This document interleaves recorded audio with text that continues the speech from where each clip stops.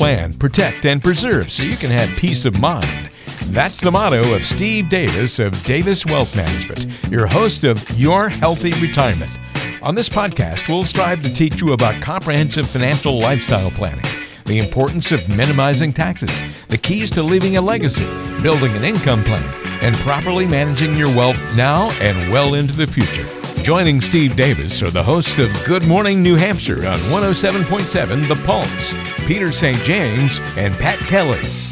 So last week we talked about sequence risk and liquidity risk. Yeah.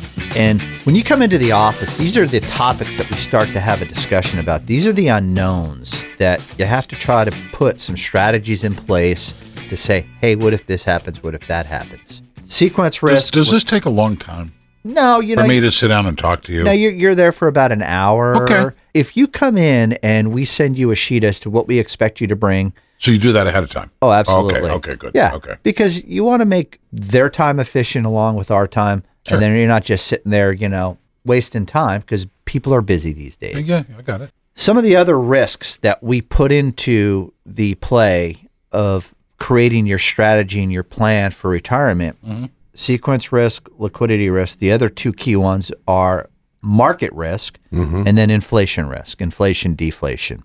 So market risk is basically the risk of market going up and down with cycles of the economy. Got it. That's just kind of the normal market risk. It's built into the pricing of the markets.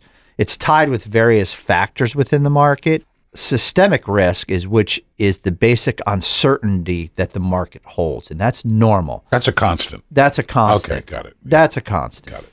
So you'll have risk, though, also due to political outlooks. So we're entering into that. Yeah.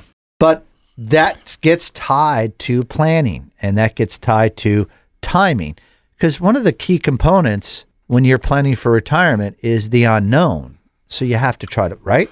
Yeah, what my costs are going to be, what my tax situation is going to be. Correct. Yeah. And when am I going to retire? Yeah. And what happens to the markets? And we talked about that last week. So if I go to retire and the sequence of events for the next 2 to 3 years are negative, then I better have planned for that, because if I didn't, my income plan is going to change dramatically that I'm trying to rely on to live on in retirement. And I may have to, if I didn't take those whole ideas into play, I may have to go find a part-time job. And I'm not sure that's necessarily what everybody wants to do. Some people do, some people don't. Hi, I'm Steve Davis. Would you like fries with that? Yeah, great. What's that? 2 all-beef patty, special well, sauce, lettuce, cheese, pickles, onions on a sesame seed bun. See, hire this guy. We know a guy at McDonald's. Yeah. So political risk is part of the equation, and it's always a question mark as to what's going on, especially as a global economy. So you have to worry about other political factions going on, not just within the United States, but also outside the United States. Expansions are part of everyone's look forwards. So, you're looking at new tech, solid economic outlook. These can all lead to healthy things. But recessions are definitely part of economic Why did you say cycles. but? You had me up until you went but. Because recessions have been part of healthy market cycles. And recessions or pullbacks or corrections, they're there. We experienced them look at October, November, December of 2018. We kind of had some pullbacks in the market. Right. Nothing's always perfect, especially when it comes to the market. And that being said, that nothing's perfect, and there's all these potential risks. You have to position yourself when you're building your portfolio to say, I'm willing to take that loss over a short-term period, but I know historically, long-term, I'm going to get these types of returns if I stick with my plan. I have a question. What is it? What's short term? Short term in the markets? You said I'm willing to take these hits for a short term. Well, if you look at Is that 2 months, 2 years? What are we talking? Recessions, pullbacks, you're looking at a time frame of 18 months. Yeah, 18 months, okay. 2 months. So that's 2 what years. you're calling short term. Sure, yeah, short term. Okay. Because if you look at historical economic cycles, you'll get a shorter period of contraction in economics and a longer expansion.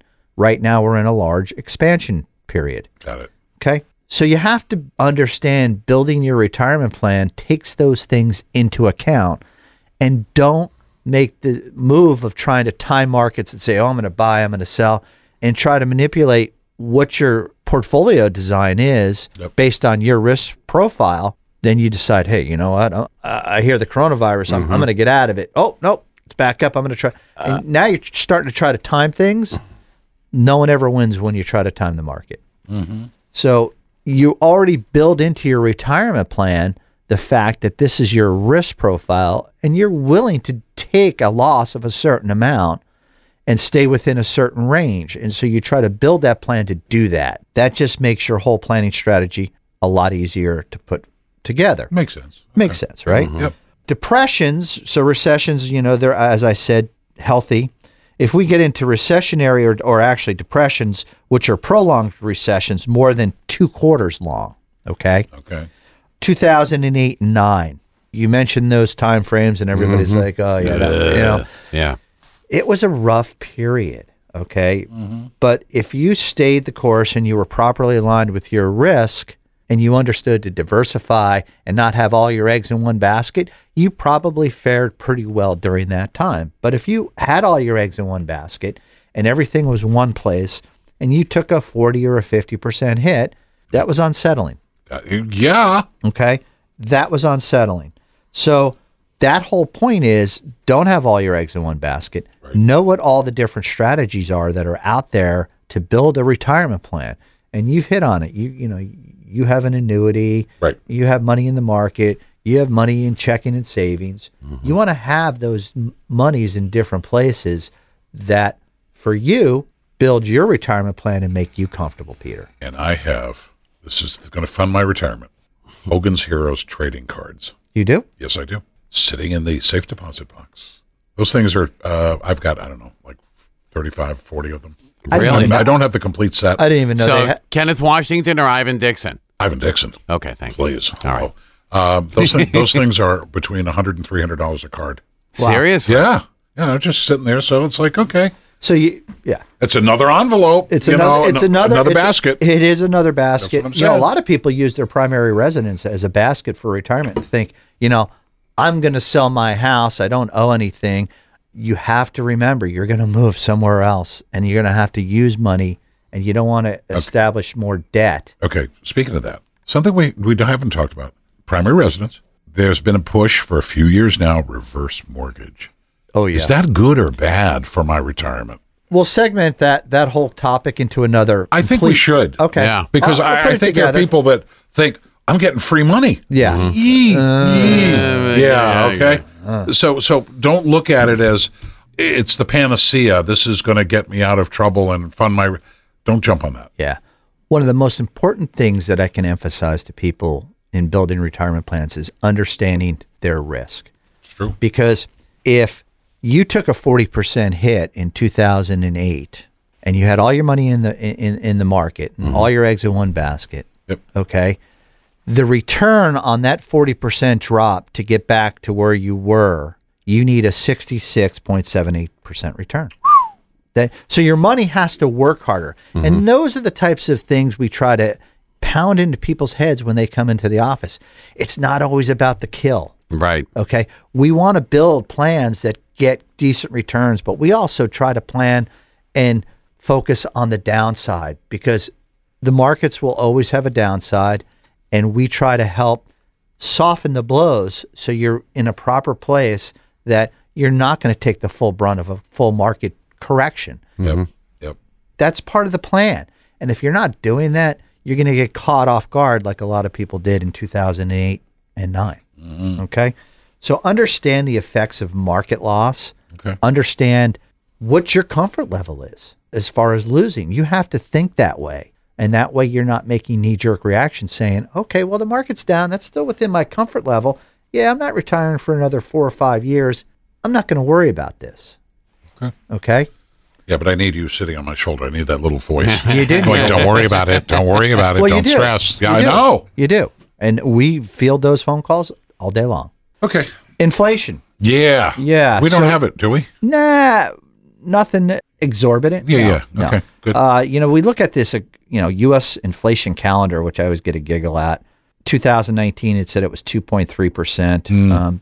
Average inflation over the entire 2019 was 1.8. Oh, wow. Okay. But you have to have that built in. In other words, inflation can eat away at people who get too cautious with their money and place it in a savings account. And I get it. You just don't want to see it. I don't want to lose. I don't want to lose. Right. Look for other alternative investments where you can do the same thing if you don't need the money short term. Because if you put, let's say, $100,000, 1% interest, but you have 2 or 3% inflation, you're actually losing money. Right. Okay? Right. Your money's losing money. Yep. When it comes to understanding how much you should have set aside, that's a conversation we have with each couple or each individual person. And that's determined by their lifestyles, what their habits are, what their expenses are, cash emergency. Mm-hmm. You want to have that part of the equation, but you just want to try to be more specific with that and not leave too much money on that side of the equation that's not earning any interest over time. I still have a whip inflation now button from like 1975, 76. What was inflation at that point in time? I don't remember, but it was. I remember what the interest rates were, 15? Oh, yeah. 12? Those were huge. But it was Jerry Ford pushing. We had the win buttons, whip inflation now. That's interesting. Yeah, but I don't remember what. 6% inflation, 5%. I don't remember what I don't remember what it was. I was in 75 in high school. So look, things can happen. Fixed income people who are on pensions, Social Security, you have to understand that pensions tend not to have inflationary bump ups. Social Security does. So are you collecting now? No. Okay. People who are collecting Social Security in the last 4 or 5 years, you've seen some bump ups if you just started collecting. Are these cost of living adjustments? Cost of living adjustments. Okay. So Social Security tends to help us with inflation. Pensions don't. So you want to keep an eye on that. If you're getting a pension and it's a constant, but your constant costs more to pay now as you were 5 years from now, you have to have other income sources coming in and fulfilling that need so that you don't run out of money. I didn't think there were many pensions still left. No. The whole state of New Hampshire, teachers. Oh, yeah, okay. There's a lot of hospitals, doctors, unions. We see a lot of people who work in a lot of the different union trades down in Massachusetts who live up here that we meet with. And, they all have potential pensions when they stop working. So, they're still out there and understand the impact of how inflation can actually erode or eat away at your buying power on that money over a long period of time. And if you know that, then what you can do is actually put a plan together that says, maybe in 7-8 years, what I'll do is I'll have this pot of money turn on another income stream and feed me more money when I'm in retirement, so I don't have to worry about that. And it's all about trying to put those plans together where the number one thing everybody worries about in retirement is running out of money. And so we have that discussion. It's like, okay, what strategies, what ideas, and what's out there to help us reduce the lowest probability of that ever happening. Got it. So taking all these different risks that we've hit on last week and this week, sequence risk, liquidity risk, market risk, and inflation risk all help us to put plans together for our clients so that we can address these issues going forward. You've been listening to the Your Healthy Retirement podcast with Steve Davis of Davis Wealth Management. If you have any questions about what you've heard today or have a financial and retirement planning question of your own, don't hesitate to reach out. Give a call to 888-333-3818. That's 888-333-3818. Or go online to daviswealthmgmt.com. Don't forget to subscribe to the podcast on Apple Podcasts, Google Podcasts, Spotify, Stitcher, and wherever you get your podcasts. Just search for Your Healthy Retirement and subscribe. That way, you'll never miss a show. Also, be sure to catch Steve live every Thursday morning at 7:30 in the Concord area on 107.7 The Pulse.